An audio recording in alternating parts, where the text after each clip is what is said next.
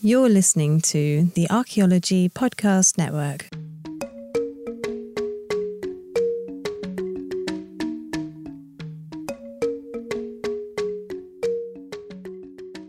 Welcome to episode 85 of A Life in Ruins podcast, where we investigate the careers of those living a life in ruins.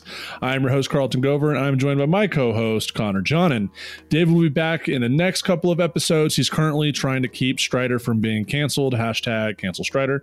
Today, we are joined by Matt Reed, Tribal Historic Preservation Officer for the Pawnee Nation of Oklahoma. Noah, Matt, how are you doing today? Noah, pretty good. It's been a kind of recuperative day, and I'm just relaxing. Yeah, you've had a busy week that I was a part of, and we'll get to that later in the episode. So you're a Tribal Historic Preservation Officer, and we'll say THPO because that's way easier than just repeating Tribal Historic Preservation Officer. Yes, all of the time. But you do have experiences in museums. So I mean, just kind of leading up to that, like what were your first experiences with museums or in museums growing up? Like, were you a dinosaur nerd, history nerd, or like one of those kids that collected bugs? Oh, Lord. History nerd. My dad, in particular, was a veteran from Vietnam. And so when he come home, he was in the reserves of the National Guard for a while. And then all my grandfathers and uncles and everybody was in the military. They'd all been in Korea and World War II and Vietnam. And, I was just surrounded by all that. So I was just naturally drawn to World War II and all the movies that you see as a kid and everything. And then it just kind of spiraled. And that's really what got me interested in history, to be honest. So, Carlton, is that the same experience that you had? Is that what, because you are also a history military nerd to a crazy degree. Is that a similar sort of path? Yeah, I see myself as like a clone of Matt sometimes because we have some very similar experiences. Yeah, my dad and uncles all served during Vietnam. My grandfather served in World War II. And like I was always surrounded by that history stuff. And so, yeah, I was always drawn to the Air and Space Museum in D.C. growing up. That was my favorite one, as you know, Connor, during our D.C. visit. I just have a ridiculous knowledge of World War II aircraft, but yeah, I can relate. Dad, Matt, when he went to the reserves, was he with like the 45th? No. Well, actually, yes, he was, now that I think about it. So I'm not sure like the sequence and everything because I was just little, but I know for a long time, seems like, so I was born in 71 and he finally, I think, got out in 80 or 81. And the whole time seems like in the 45th, he was a recruiter for a while. And one of my biggest memories is that he was about to go like full time, and we had to go down to Fort Sill and get military ID and physical and all this stuff. And I just thought that was awesome. And we went in. If nobody's familiar with Fort Sill, the post was established, I think, in 1869. And so you can see the original quadrangle there, and there's a guardhouse that they kind of promote as like, having housed Geronimo when he was a prisoner of war. And they have some of his things inside there on display. And I can remember vividly seeing that. And then I went back since then and seen it as an adult, but it made a huge impact on me.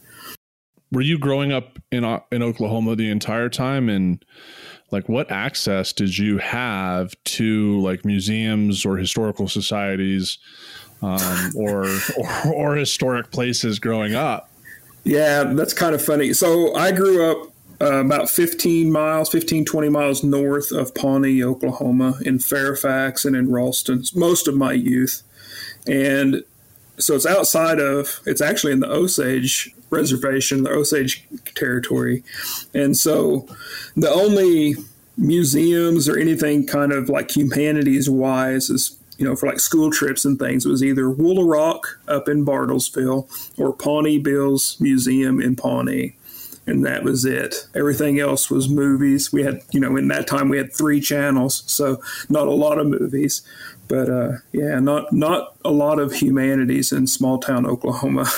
Is Pawnee Bill like a famous person? I'm sorry for my ignorance. Yeah. But I kind of forget that. Yeah, my familiarity is not everybody's familiarity. So Pawnee Bill, he was a Wild West show owner. I guess that's what you would call it. He was, contemporary with Buffalo Bill. And eventually they combined their shows. But my family's unique connection to it was that he swindled, somehow, obtained my, I want to say grandfather, but my great-great-grandpa's allotment right there at Pawnee. So if you come there now, there's a big mansion, a museum, and everything that's set up, to interpret Pawnee Bill and Pawnee Bill Wild West show. It's on Blue Hawk Peak, and that's my grandpa. Kutawikutsu Tadeus.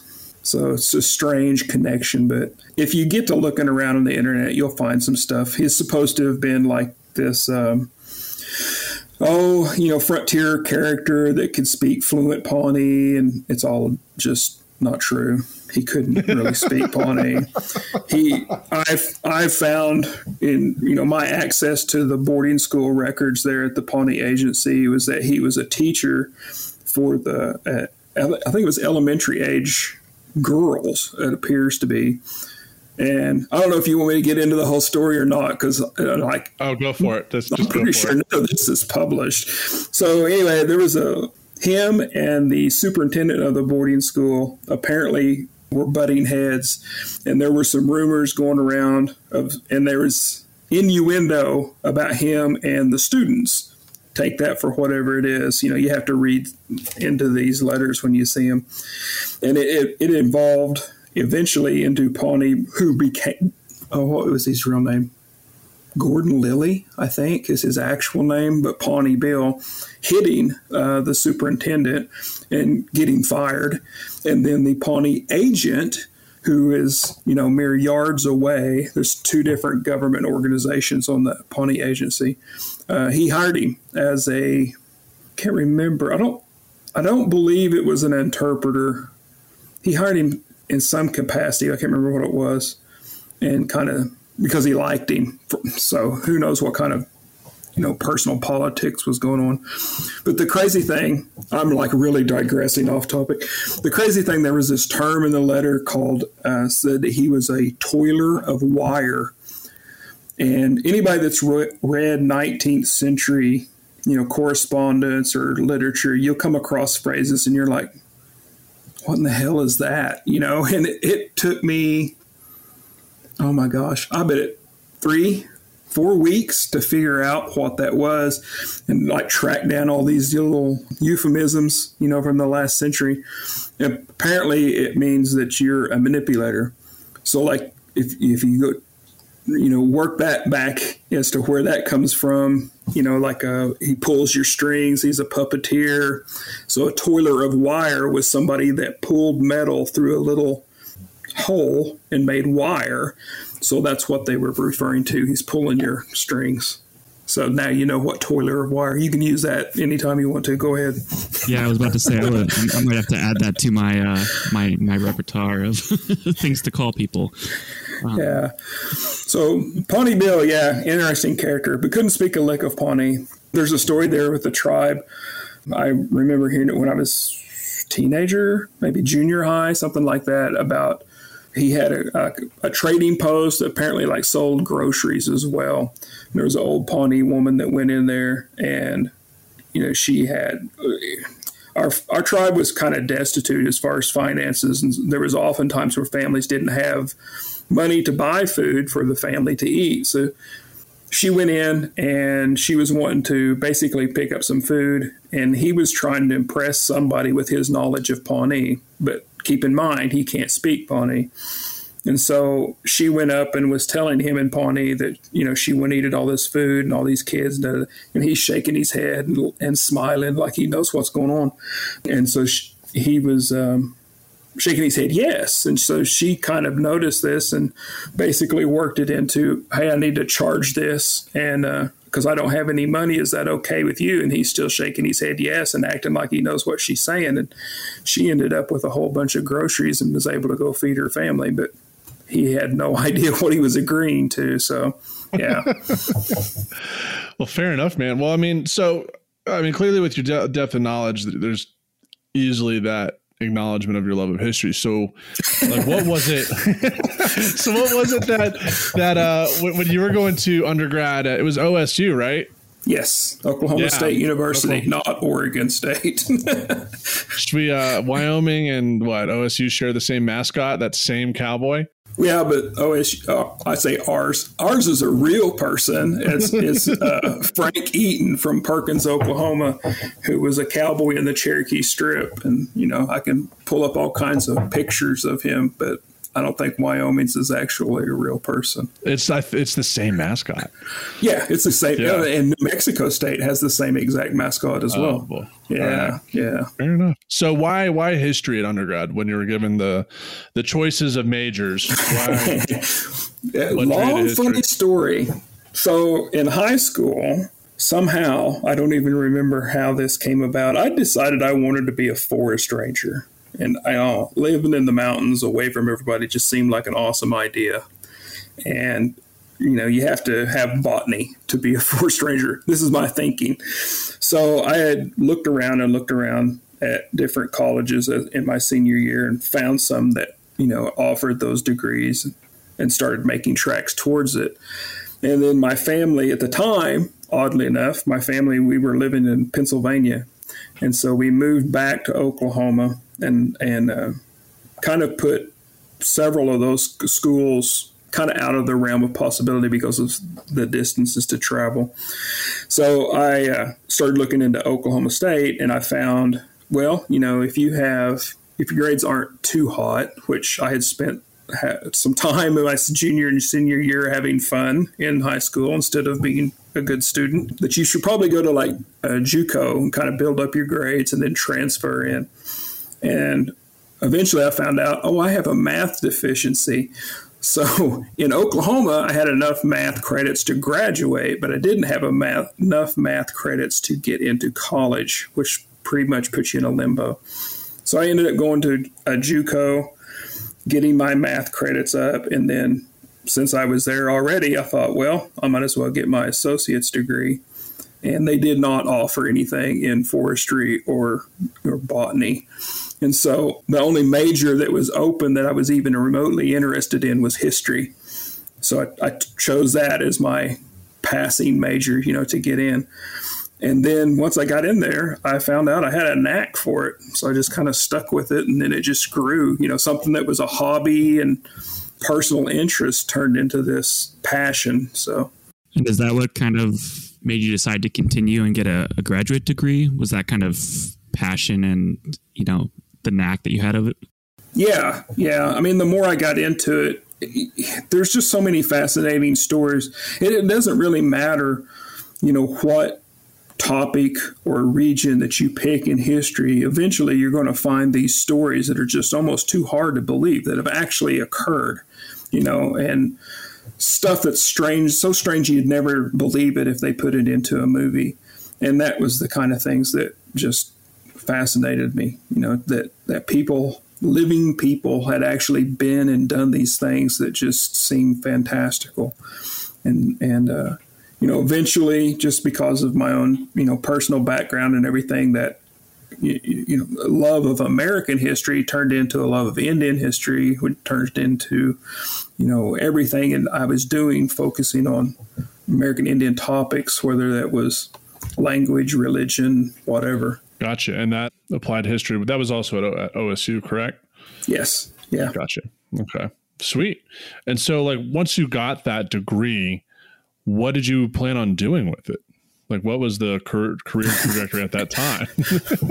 I see a pattern in me. As I was finishing up my bachelor's degree, I had pretty much come to the decision that I was going to go into, post-grad work. But I hadn't really decided what I wanted to do with it. There was all these possibilities. And naturally, when you're in college, all the people that you're around, your mentors and everything, you start thinking of, hey, I could become a college professor. But the more and more that I worked around all this, somehow museums kind of came into my target range. And I was sitting here thinking as I was talking, I don't remember how I decided on, focusing on museums, just working in museums as a career. I can't remember how I came to that point. But my thought was I wanted to try to shape my studies and my degree to where I could either work in museums or become a professor. And with the program at OSU at the time, I'm assuming it's probably the same. You can't do that. You have to decide which path you want to go. So with museum studies, even though you're doing the same courses, you're going through the same lectures, and you have to produce the same kind of material, at the end, they call that a report, I think, instead of a thesis. Same amount of pages, same everything. They just change the word. And then if you were going to go into, get a PhD in history to become a professor, you're going to go into a different coursework, and it would be a thesis. But there's some key classes in there that are completely different. So like with my museum studies course, a lot of it was theory, ethics. You're looking at the time, the Smithsonian had tried to do a big exhibit on the Enola Gay, and it was kind of it turned into a big political thing, and there were lots of ethical questions about putting that on display and so forth. And so that was like the big hot topic at the time. And, historians, they don't study any of that. They just write esoteric pages about something that you really don't care about. We had to study the Enola Gay thing too. In our museum theory class in ethics, we had to talk about the Enola Gay controversy. So that's pretty funny that you got to do it real time, and we got to look at it 2 decades later. Oh, thanks. Makes me feel old. Yeah. One of my favorite history classes was about the creation or the birth, I guess, maybe of the tax system in feudal Europe. It was of no use to me in my life at all, but man, it was awesome. I don't know where the word sheriff comes from. I think we all have those courses that, oh my gosh. Yeah.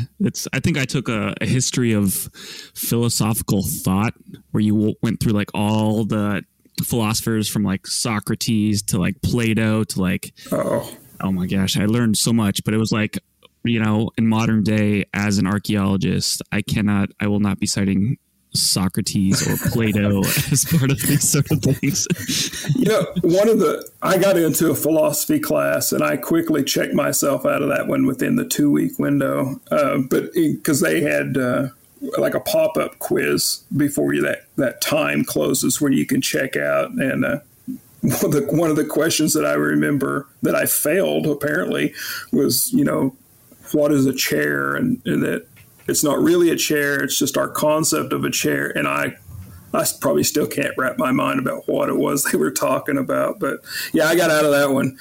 But the craziest thing is that one of the classes that I used the most was another philosophy class. But it was like, I'm trying to remember what the title was. It was basically like logical argument.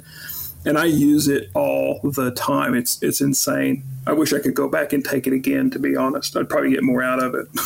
Well, fair enough. Well, on that note, we're going to go ahead and wrap up this segment. We'll be right back with episode 85 with Matt Reed. Welcome back to episode 85 of a Life in Ruins podcast. I'm talking with Matt Reed, and we wanted to start the segment off talking about some of your time spent at the Oklahoma Historical Society. So could you explain to us, what that society is and what you did for them? Sure. So Oklahoma Historical Society actually got started, I want to say maybe 1892. There's probably somebody out there cringing. I should know this. But they got started collecting newspapers, and they still do that today. So if there's any town that's ever existed in Oklahoma that had a newspaper, they have at least one copy of that newspaper. And more than likely, they've got every copy that it ever printed. So there's some really... if you're into history, there's some really cool stuff in there. You'll find out that the good old days were not so good. The murders were pretty frequent. But cases of the black lung. Yeah, child labor, that kind of good stuff. And But I got started there. So as I was finishing up my grad school, the last semesters, just like really focusing on my master's thesis. And I was working in an archives for fire protection programs there at Oklahoma State. And another friend of mine was working as a secretary. We were both in museum studies. And she was working as a secretary in a different office. And she got a lead on volunteering at OHS and, tossed me a cookie. And we both went down there and started volunteering. Within about, oh my gosh, pretty quick, 6 months, it turned into a part-time job. And so I just transitioned straight from grad school into working for the Oklahoma Historical Society as a curatorial assistant. And at the time, I guess, the leadership of the agency or whatever, that they were already putting plans together to build a new museum. The building that they were in at the time had been built in 20 or 21. And they had far outgrown it, probably in the 50s or 60s. There was collections being stored in the attic. It was a building that was designed for natural airflow, so it's not good for a museum. And it was just bad. And so they started hiring more staff. At the time when we started volunteering, there was one curator for the entire state museum. And at times previous, they didn't have any curators. So they started hiring more and more staff, and we just transitioned right in. And within, probably 2 years, they were kind of making or insinuating that, I needed to kind of focus on what type of collection I wanted to work on or kind of specialize in. And it's probably not as popular these days, but I have this crazy fascination with firearms. And it kind of goes in with the military history thing. And so it's always been, just a hobby. And my dad, he kind of contributes this to it, as well, being a veteran and everything. So there was nobody there that knew anything about weapons at all, which is kind of scary.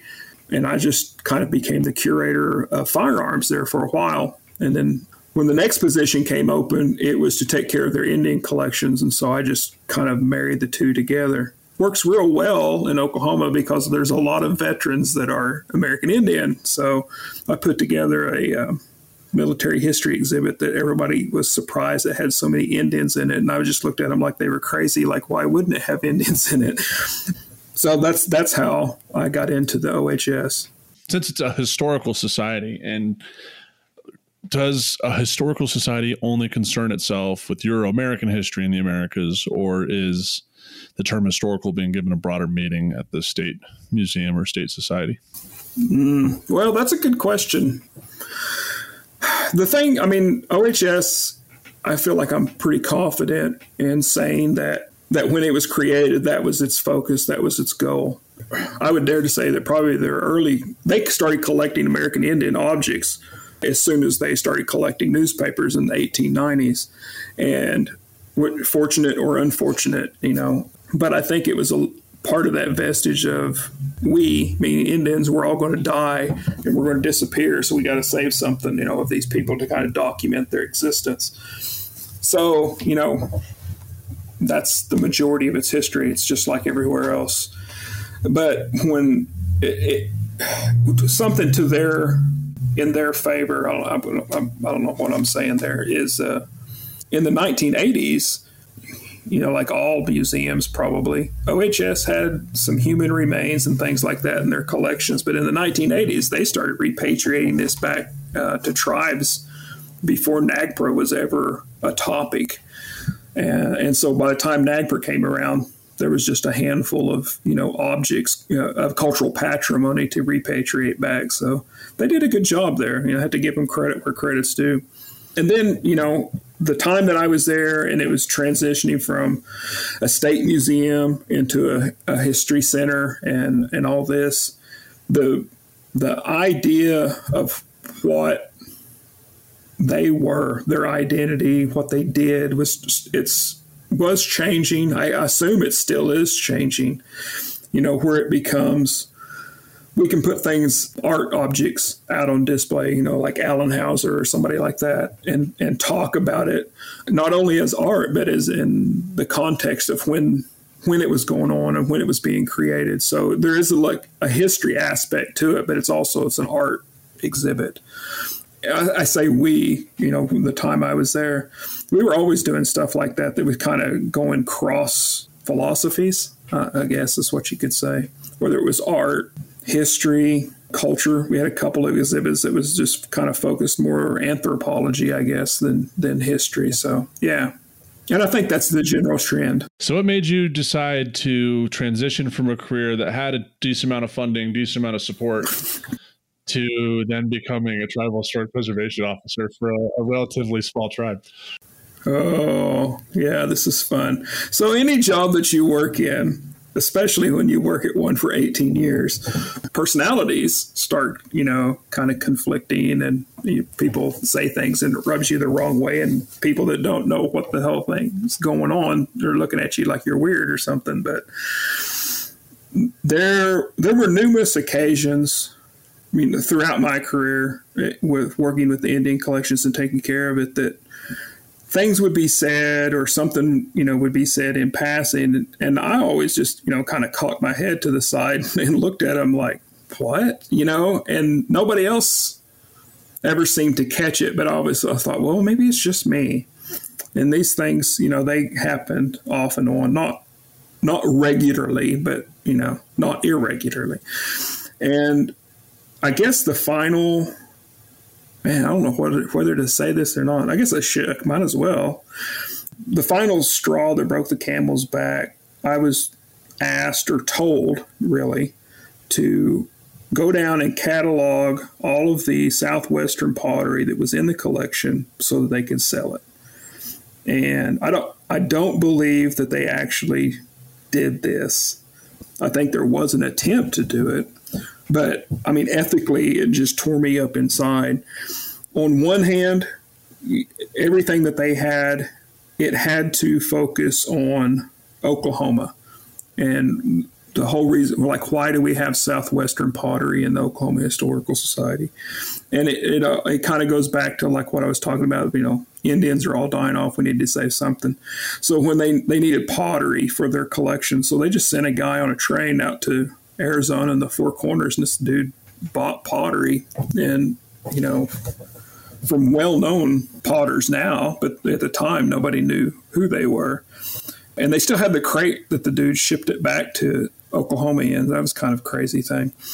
So there was a huge collection of Southwestern pottery, and they somebody saw that this was a revenue source, and so I got the orders to catalog it, make this nice photos and back history, like what you would see with Sotheby's or Butterfields or something.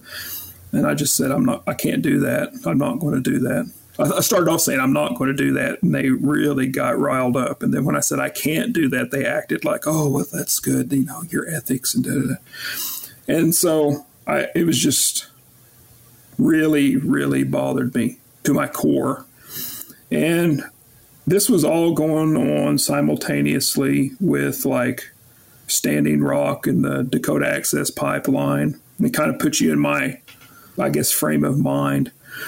And in the way I was looking at it is the entire world was against anything that was Indian, and they were playing it out to a T. So the THPO at that time, I think he had decided that he was going to go back to college and get a law degree, if I remember correctly. So he resigned his position, and I found out that the tribe was going to be looking for a tribal historic preservation officer. Well, my applied history program, I took courses in historic preservation. I could do this. So I put my name in the bucket, and I don't know, maybe been the best qualified. Well, obviously I was the best qualified. I got the job, but that's how I got into this position. And then when I got there, quickly found out that people had not adequately described what the job was. There's a tremendous amount of mail that comes in. It's phenomenal. Section 106 applications for sidewalks, culverts, roads, highways, cell towers, mowing the lawn, at national parks. And then you have the Air Force, in our cultural landscape, you have the Air Force Academy, 3-4 different Air Force bases, a couple of different Army bases, and then, a hodgepodge of federal agencies. And I consistently have a stack of just paperwork, 106 app submissions, that's probably 8 inches tall on my desk at all times, that just rotates through. And that's just the paper. I get the same thing in email. So it's a crazy amount. Yeah.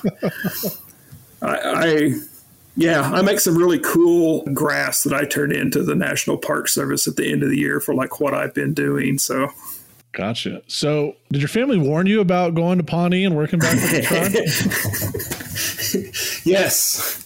My aunt and her sister, my mom, that's where I get my Pawnee blood, is from my mom. And they had both worked at different times at the BIA. Actually, no, they had both worked simultaneously at the BIA and then for the tribe. My mom, for a while, was the administrative assistant to the executive director. And so they're kind of a very pivotal person in the tribe, even to this day. They kind of have their pulse on everything that's going on. So, and this was all early 80s or so. And my aunt, she eventually retired from IHS. So at Pawnee, we are fortunate that we have a clinic there. It services a number of tribes, but it's headquartered in Pawnee. So she just retired from IHS not too many years ago. And then my mom, she quit working for the tribe back in the 80s. But both of them were just like, are you sure you want to work for the tribe? And if there's any theme to me, it's naivete. So I was like, well, yeah, of course. I did not understand what it was they were saying or where they were coming from, but I do now. So, it's a job just like every other job. And there's personal politics and bureaucracy and everything else. So I understand fully what they meant now. So what is a day in the life of a THPO look like besides filing through the 8 to 11 inches of paperwork and the same amount in digital? Oh my God. Well, it's interesting. I mean, you're never going to get bored. I would venture to say that the majority of tribes are probably in the same boat that we are, where you have one person that's funded by the National Park Service Historic Preservation Grant, and that's it.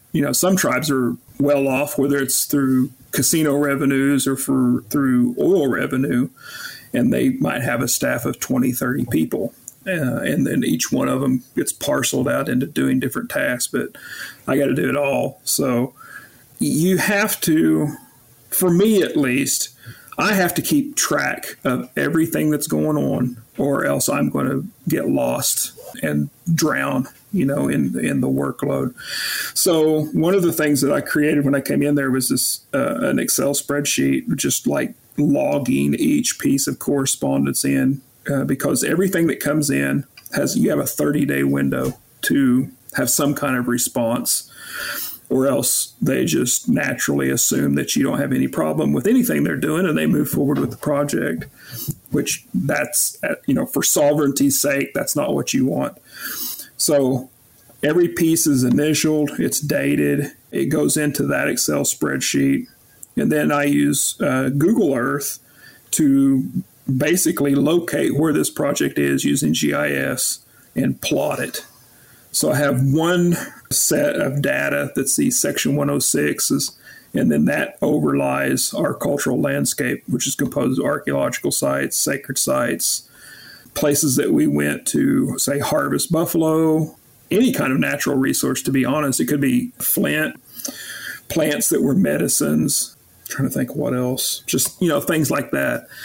And then trying to think what else. Oh, trails. In Nebraska, especially where we live, most of those immigrant trails, whether it's the California, even the Pony Express, the Santa Fe Trail, all those things were overlaying onto a pre-existing network of roads that were indigenous. And that gets left out all the time. So I have all of that.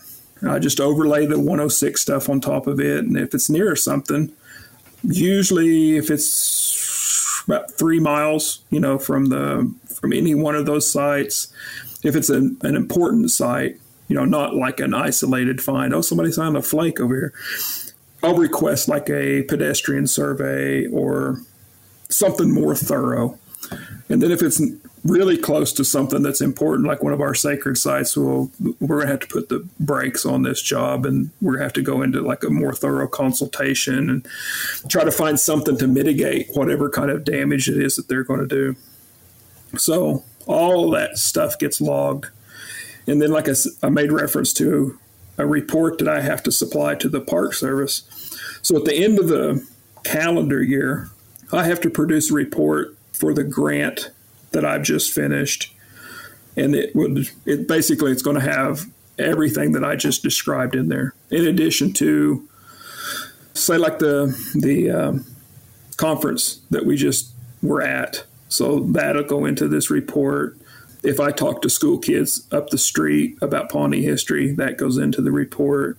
If I'm doing class tomorrow night on Pawnee pottery, trying to kind of get the community involved in making pottery again, so that'll go into the report. I've done some GPR work out at our cemetery looking for unmarked graves. That'll go into the report. Just anything that I do, any kind of activity, all of that starts to accumulate in there. So it's not just 106 work that I do. It's a bunch of stuff. And then because I'm a staff of one, this past year on 2 different occasions, I went up to Nebraska, one for a Nebraska Department of Transportation project, and then one for a USDA flood control dam project where there was potential to impact some earth lodges. One, the dam was a site that had never been excavated. We didn't know, nobody knew how many earth lodges were going to be in this little area. So I went up to watch them do the work. And they did shovel tests. We call it tests. I started to say trench, but I think it was just a square. And they went down until they found cultural material sifting, and then kind of documenting what they found. And it's pretty much the same thing with NDOT, but the project was on a road that's already into a archaeological site. So they wanted to see how close to the project the archaeological materials were going to come. So monitoring, and basically I can just go up there and watch and talk to the archaeologists and see what's there. And I guess on their end, it probably is a little bit more convenient because the THPO is standing right there. So if they need to get a split-second decision from Pawnee Nation, I can just give it to them. Whereas if I sent a cultural monitor, well, they'd have to contact me, and then there'd be all this back and forth correspondence, and then before a decision could be made. Unless you had a deputy THPO that was trained as an archaeologist that'd be able to make that. Unless I had a whole archaeology and a staff of monitors and, this and that. Yeah, that'd be awesome. Somebody that just does GPR, somebody that just does GIS. Yeah, that'd be sweet. One day. It's coming, man. If I think, 2012 was the first year that we got a THPO grant. Previous to that, there was somebody of the tribe doing all this, but they weren't being funded at all by the feds. So we didn't really technically have a THPO. So, till 2012, all of this that we're talking about was just a dream. They had no idea that the level that this was going to go. So it's not out of the realm of likelihood. Well, all right. And on that note, we'll go ahead and wrap this segment up, and we'll be right back with segment 3 of episode 85. Welcome back to episode 85 of a Life in Ruins podcast. This is segment 3. We are talking with Matt Reed, who is the THPO for the Pawnee Nation of Oklahoma. And as we alluded to in the first segment, you and Carlton just spent a little bit of time together. Carlton, could you explain what you hosted and how that went? Yeah, so we just hosted the annual Plains Anthropological Society meeting. It's hosted in Boulder this year. It was supposed to be hosted last year, but because of COVID, we pushed it forward. And I cajoled Matt into being one of my panel discussants for a panel discussion So the name of the discussion was Archaeology and Indigenous Cultural Heritage Preservation, a panel discussion with Indigenous THPOs, NACPRA officers, educators, and attorneys. And the whole purpose was to get a bunch of folks associated with their cultural heritage to talk about their experiences in their roles, as well as kind of talk to archaeologists about what they could be doing better and hopefully inspire the next generation of archaeologists to collaborate with the descendant communities that they find their material culture fascinating. So I brought in Matt and originally like a bunch of others, but because of COVID, not everyone could make it. And we ended up like getting some last minute people on the spot who just happened to be at the conference, like Mary Baker and Chance Ward, who were like in the audience. And I was like, no, you're going to come up here. So yeah. And it ended up being 3 hours, which was not how I originally intended it. So it went from 9 a.m. to noon. I know you had mentioned it briefly, but like what were kind of the big things that you discussed or kind of came out from that session with knowledge of or like ideas of? To be honest, I came in, I didn't know what to expect.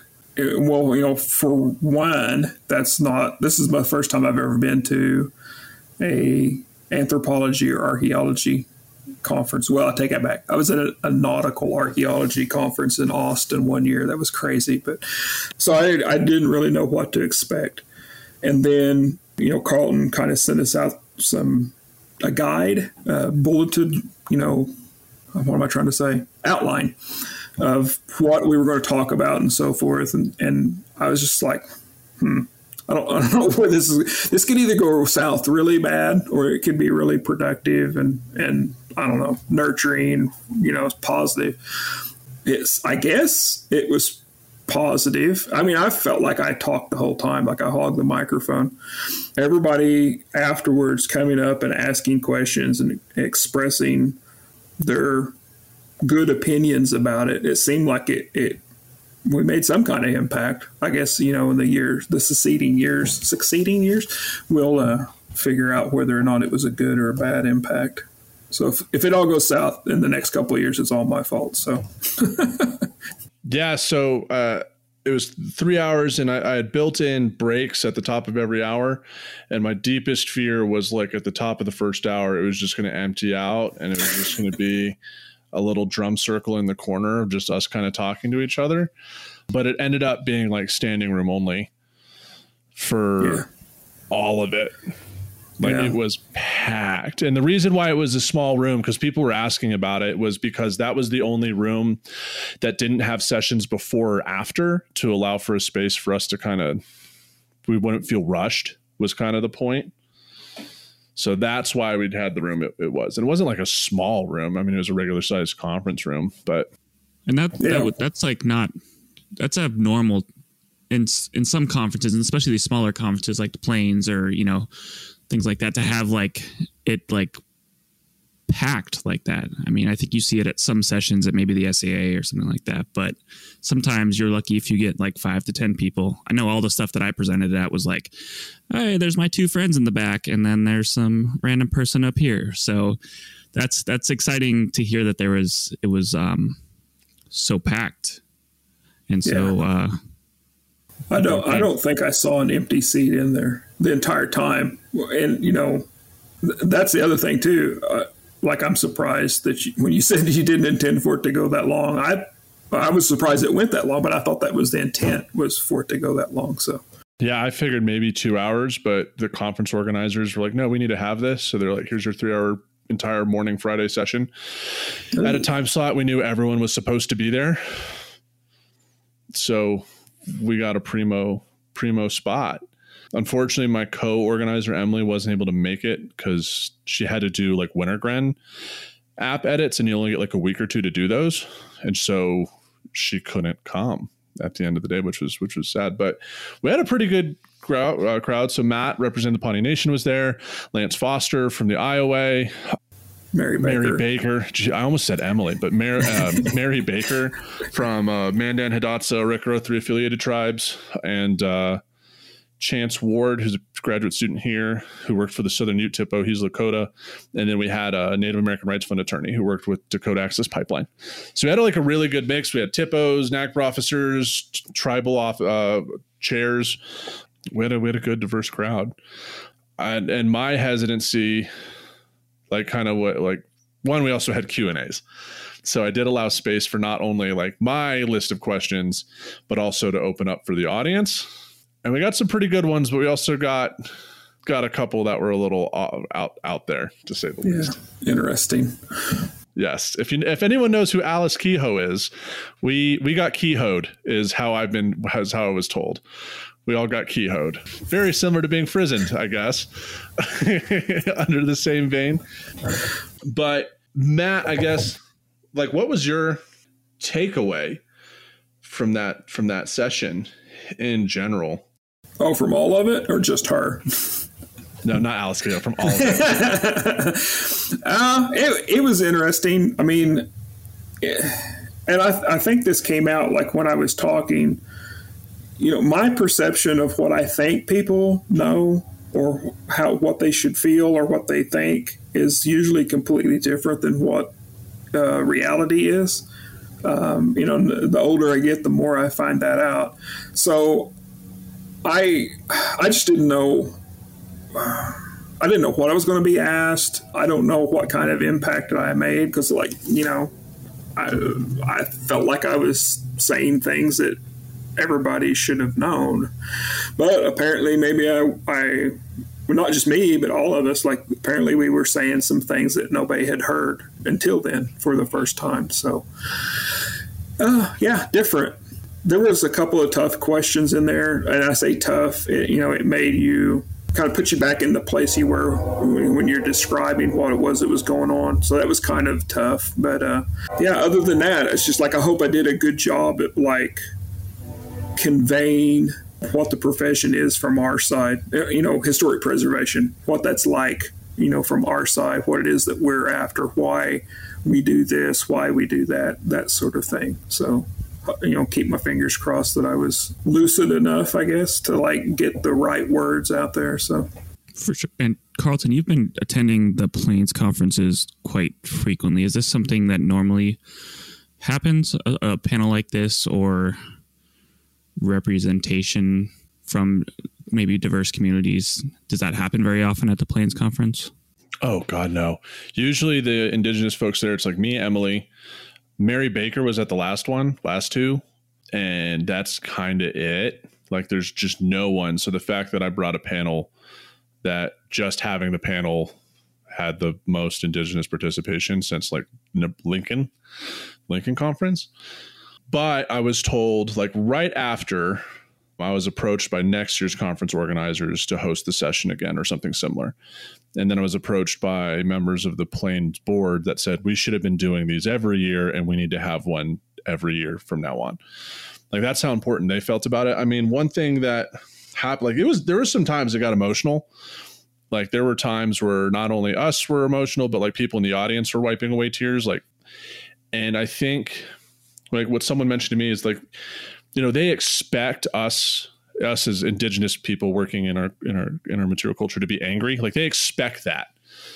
And so they're used to that, but they weren't used to, and they weren't expecting some of the other emotions that we brought in with some of the personal experiences, because they've never had to deal with that before. And that I think was a humanizing moment for those in attendance where they could just feel how like, there was a point when we were getting keyhoed.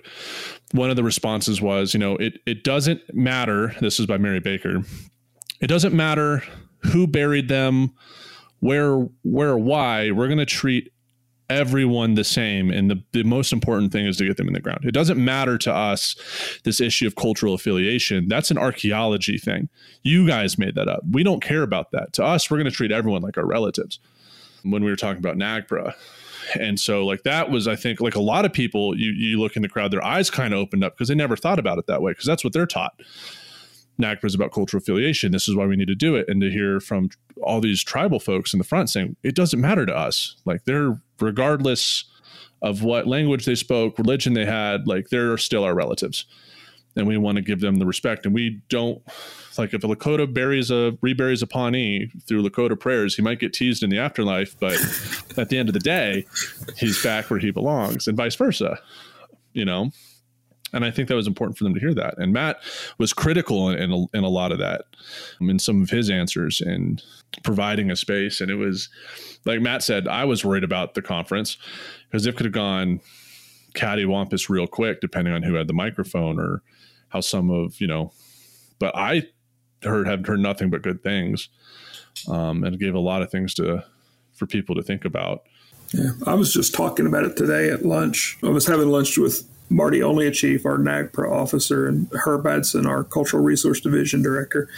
And I was talking about this, and telling them like some of the questions that we were asked and all that. And they kind of had the same reaction, like what we're talking about. It was, I don't know.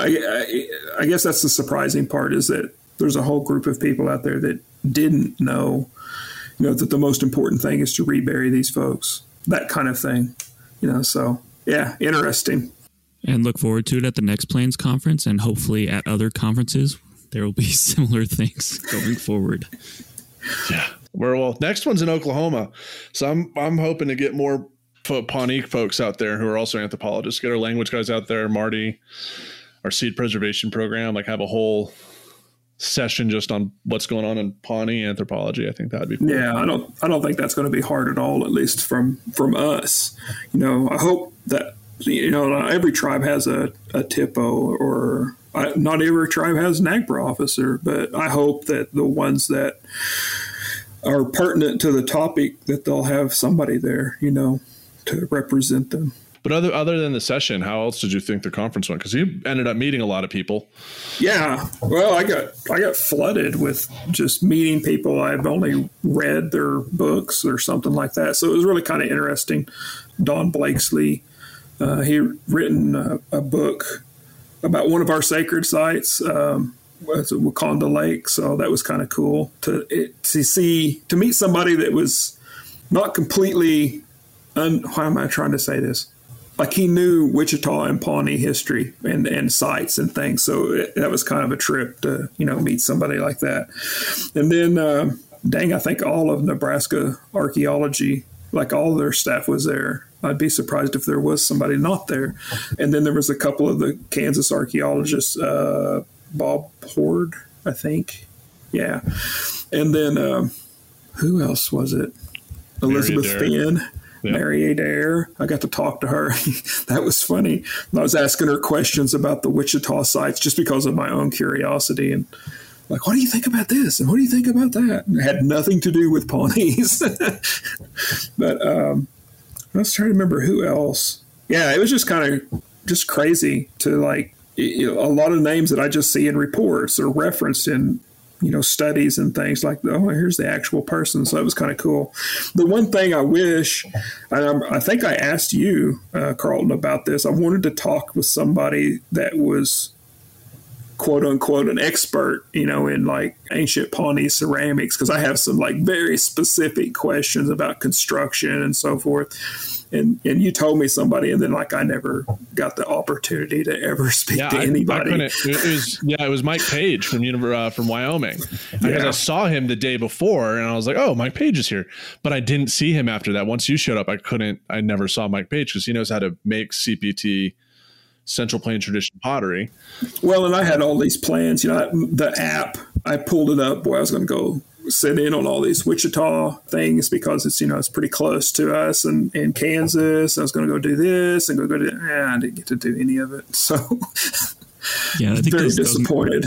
Those apps can be daunting, because I end up putting that schedule into my calendar, but then never end up following that. And you're like, oh crap, I'm missing this session, but I want to go to this session. It's like, well, I missed, I don't know how many, thinking that I was going to be able to attend them, and no, they're going on at the same time that I'm driving across the plains, so I didn't get to go to those at all.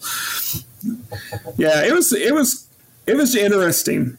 Archaeology conferences are not like museum conferences. I'll tell you that right now. Museum conferences, there's a lot of stuff in there.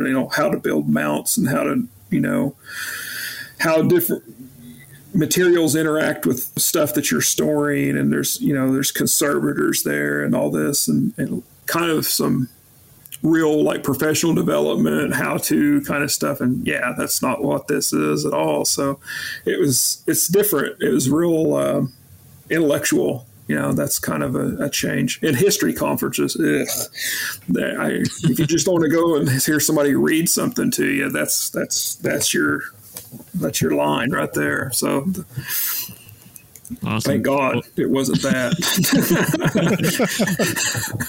Well, thank you so much for coming on to the show. We really appreciate you. Yeah, just coming on and chatting with us. I know Carlton was very excited to have you on. So yeah, thank you. Yeah, I don't know if I'm a fanboy, but I've listened to damn near every one of these podcasts. So, I got an hour. I live near Oklahoma City, so I commute back and forth to the office. It's an hour both ways. So I listen to a lot of podcasts.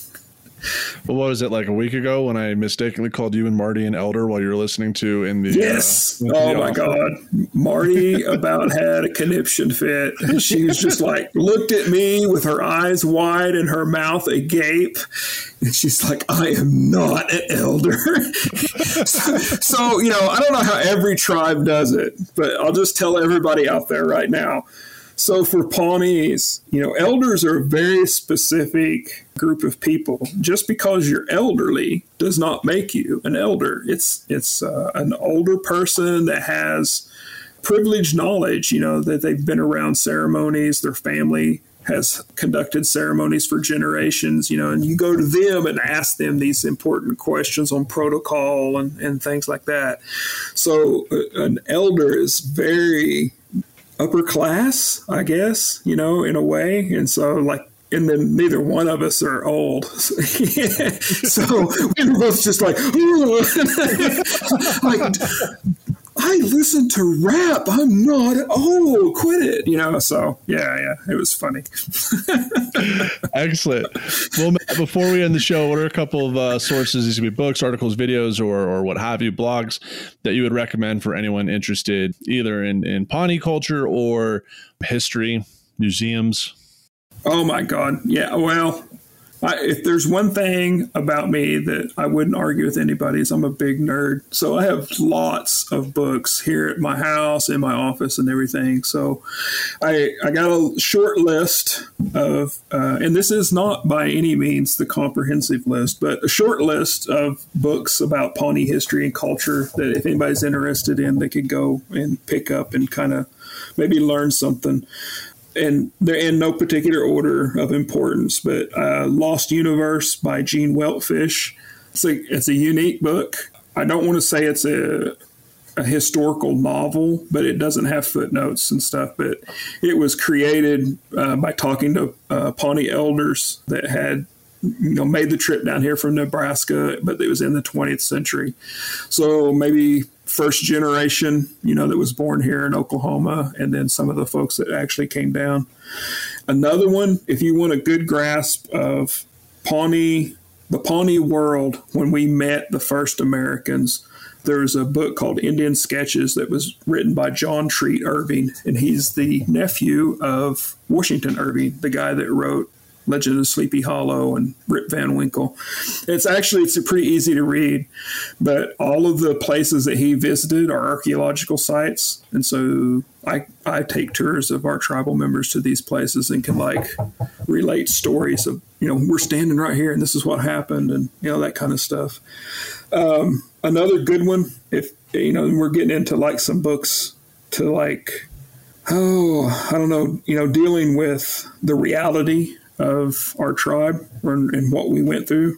One's called The Unspeakable Sadness, The Dispossession of the Nebraska Indians by David Wishart. I used that when I was in grad school and just recently started going back to it, and it holds up. It's a really solid book.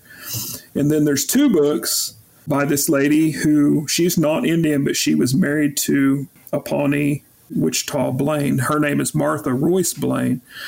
And her husband was raised by his grandparents, who were among those that were removed from among those removed from Nebraska. And so he had pretty good knowledge of like our oral history, ceremonies, songs, and so forth. And then she was a historian. And so she wrote a lot of her professional career about us. So one of those is called Some Things Are Not Forgotten, A Pawnee Family Remembers. And then the other one is called Pawnee Passage. And Pawnee Passage deals specifically with the time frame prior to and right after our removal from Nebraska. And then my personal favorites, not about Pawnee history, there's 2 books by Charles Mann named 1491 and 1493 that'll kind of blow your walls out of your reality if you're not ready for it, of what life was like in the Americas before Europeans and then what happened after the Columbian Exchange. And then I mentioned a historian up there at Boulder, I guess, Elizabeth Finn. She wrote 2 books, one called Pax Americana, and then another one titled Encounters at the Heart of the World. And they're not specifically about Pawnees, but they kind of tiptoe around our cultural landscape. So it's really helpful to me. And they're awesome books. She's a really good historian. Did you not meet her at the conference? Yes, I did. Okay. Yeah. We were out there waiting on that tour that kind of fell apart. And she came up, and it was the first time I'd seen her since I was up at the Lynch site, and she was there. So I was, once again, I was like, oh my God, it's Elizabeth Finn. Yeah, so it was great. Yeah, that's why I say I'm a big nerd. So, and Marty, at least she knew who it was because I'd forced her to listen to one of the books as an audiobook. So Marty got a history lesson, I guess, with her arm twisted behind her back. So, and then I'll throw in the last one, one that I used in grad school that I tend to use its methods a lot, like when I'm speaking to the public and trying to convey history and stuff, is interpreting our heritage by Freeman Tilden, just kind of how to talk to the public about a topic that they probably wouldn't pick up and read about in the first place. So, yeah, long list. And those will be in the episode description wherever you're listening to our podcast. And Matt, where can our listeners find you, either on social media or contact you? Well, let's see. I'm on Twitter. I don't put anything out of any interest on Twitter, but I'm on Twitter. It says Twitter. Yeah. I get on there. Actually, to be honest, I get a lot of my news from Twitter, from actual reporters, not, weird people. But, every once in a while I might put out something, that's reflective of the office. But if you search for my name, it should pop up. And then it has Pawnee Nation Tribal Historic Preservation Officer. So, There's sometimes on there, man. Oh, yeah. Well, it's one of those like common English names. So naturally, I got it, and it's Pawnee now. So, and I'm on Facebook. If you can find me, there's a lot of Matt Reeds on Facebook too. Guys that are not professional, but collegiate wrestlers and rodeo cowboys and athletes, and they're all me. So, all right, we'll share with you guys his Twitter handle. I can't find it. Do you know what your account name is? Chaui Boy. Oh, and it's Chaui the old way, Chaui. Yeah, for those that don't know, we have 2 linguists in our tribe, and they have basically revamped our alphabet and applied orthography and things to it, so we don't spell things the way we used to, say, 5 years ago. So we have our own letters. Dear Guthrie, Oklahoma, are those tornado sirens or flood sirens? There's Yes. Oh my gosh, these things went off at like 2:30 in the morning, and I'm like, it's storming. I'm like, okay, do I run to the corner and quiver, or am I safe? Because I live on a hill. Like, I don't know what this is. I need to get their act together. Excellent. Awesome. Yeah. So, and because this is the show, A Life in Ruins, we have to ask each of our guests. So, if you were given the chance again, would you still choose to live a life in ruins? Oh, undoubtedly. I just don't know which profession to be in, but yeah, it'd definitely be something related to history, without a doubt. Well, everyone, we just interviewed Matt Reed, the Tribal Historic Preservation Officer for the Pawnee Nation of Oklahoma. You can find him on Twitter at Chowee You can find that in the episode description. And good luck finding Matt Reed on Facebook. And please, for the love of all things holy, rate our podcast on iTunes, please. Just please. That's all I ask. Wherever you can rate us, please. Yeah. And we have a merch store. All this stuff is linked in our bio. So check out the merch. You can get a picture of our faces as Queebies. Is that what they're called? Chibis. Yeah. Go there, buy some stuff. And the 80s throwback art will be on there once we get David back to the land of the living. So we have some new merch coming. Very excited. Cool. Excellent. And with that, we are out.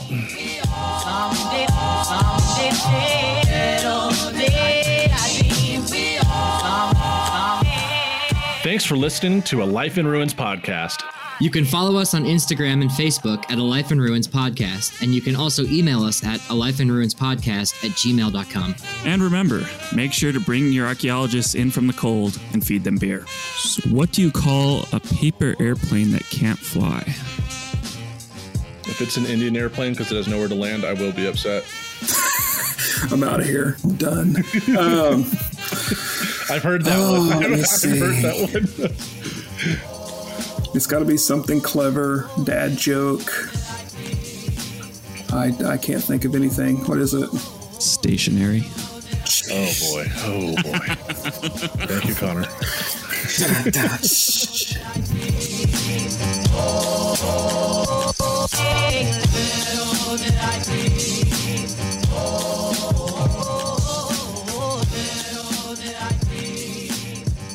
This episode was produced by Chris Webster from his RV traveling the United States, Tristan Boyle in Scotland, DigTech LLC, Cultural Media, and the Archaeology Podcast Network, and was edited by Chris Webster. This has been a presentation of the Archaeology Podcast Network. Visit us on the web for show notes and other podcasts at www.archpodnet.com. Contact us at chris@archaeologypodcastnetwork.com.